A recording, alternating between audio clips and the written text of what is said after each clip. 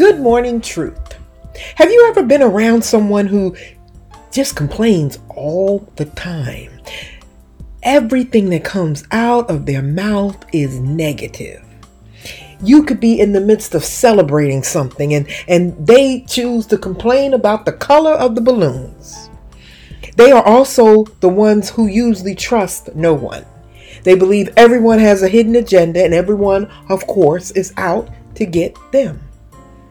Proverbs 15:13 tells us a cheerful heart brings a smile to your face, and a sad heart makes it hard to get through the day. And if you notice those complaining people that I am talking about, when they are around, it's like your day becomes a struggle. Joy is good medicine. And those who have joy are usually grounded in their faith in God.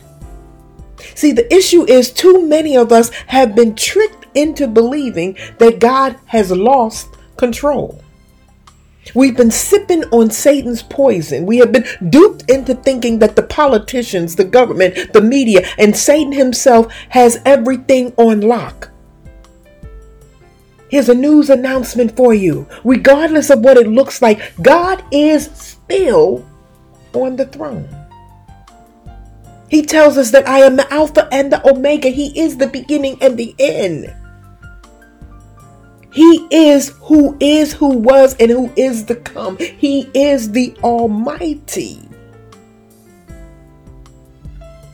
Now, the problem with us buying in to Satan being in control is that it hinders us from doing what we were called to do, which is to spread the gospel. See, as believers, it's hard to talk to anyone about God or lead anyone to Christ because we don't know how to represent the kingdom in times of turmoil. We are called to be salt on earth.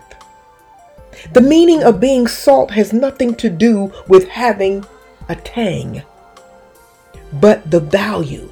See, in biblical times, salt was highly prized as a preservative of food. Salt was so precious that it was used as money. Roman soldiers were oftentimes paid in salt.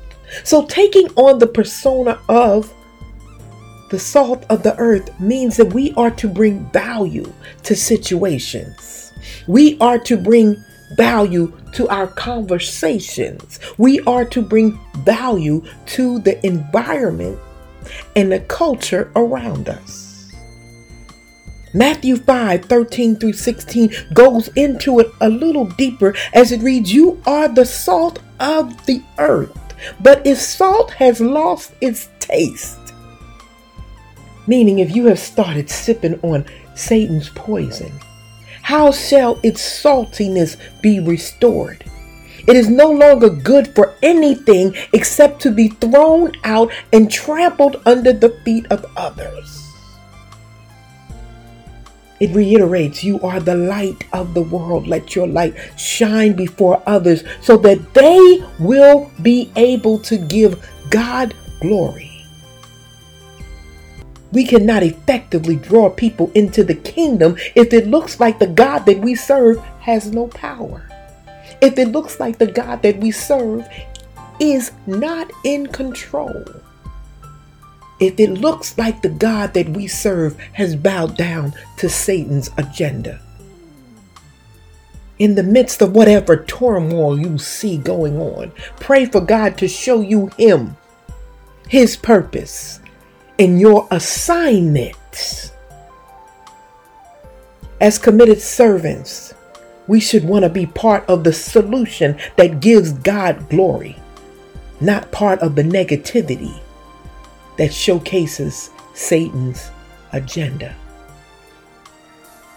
Remember, when you start your day with truth, blessings throughout the remainder of the day is inevitable. And tonight, God is in control.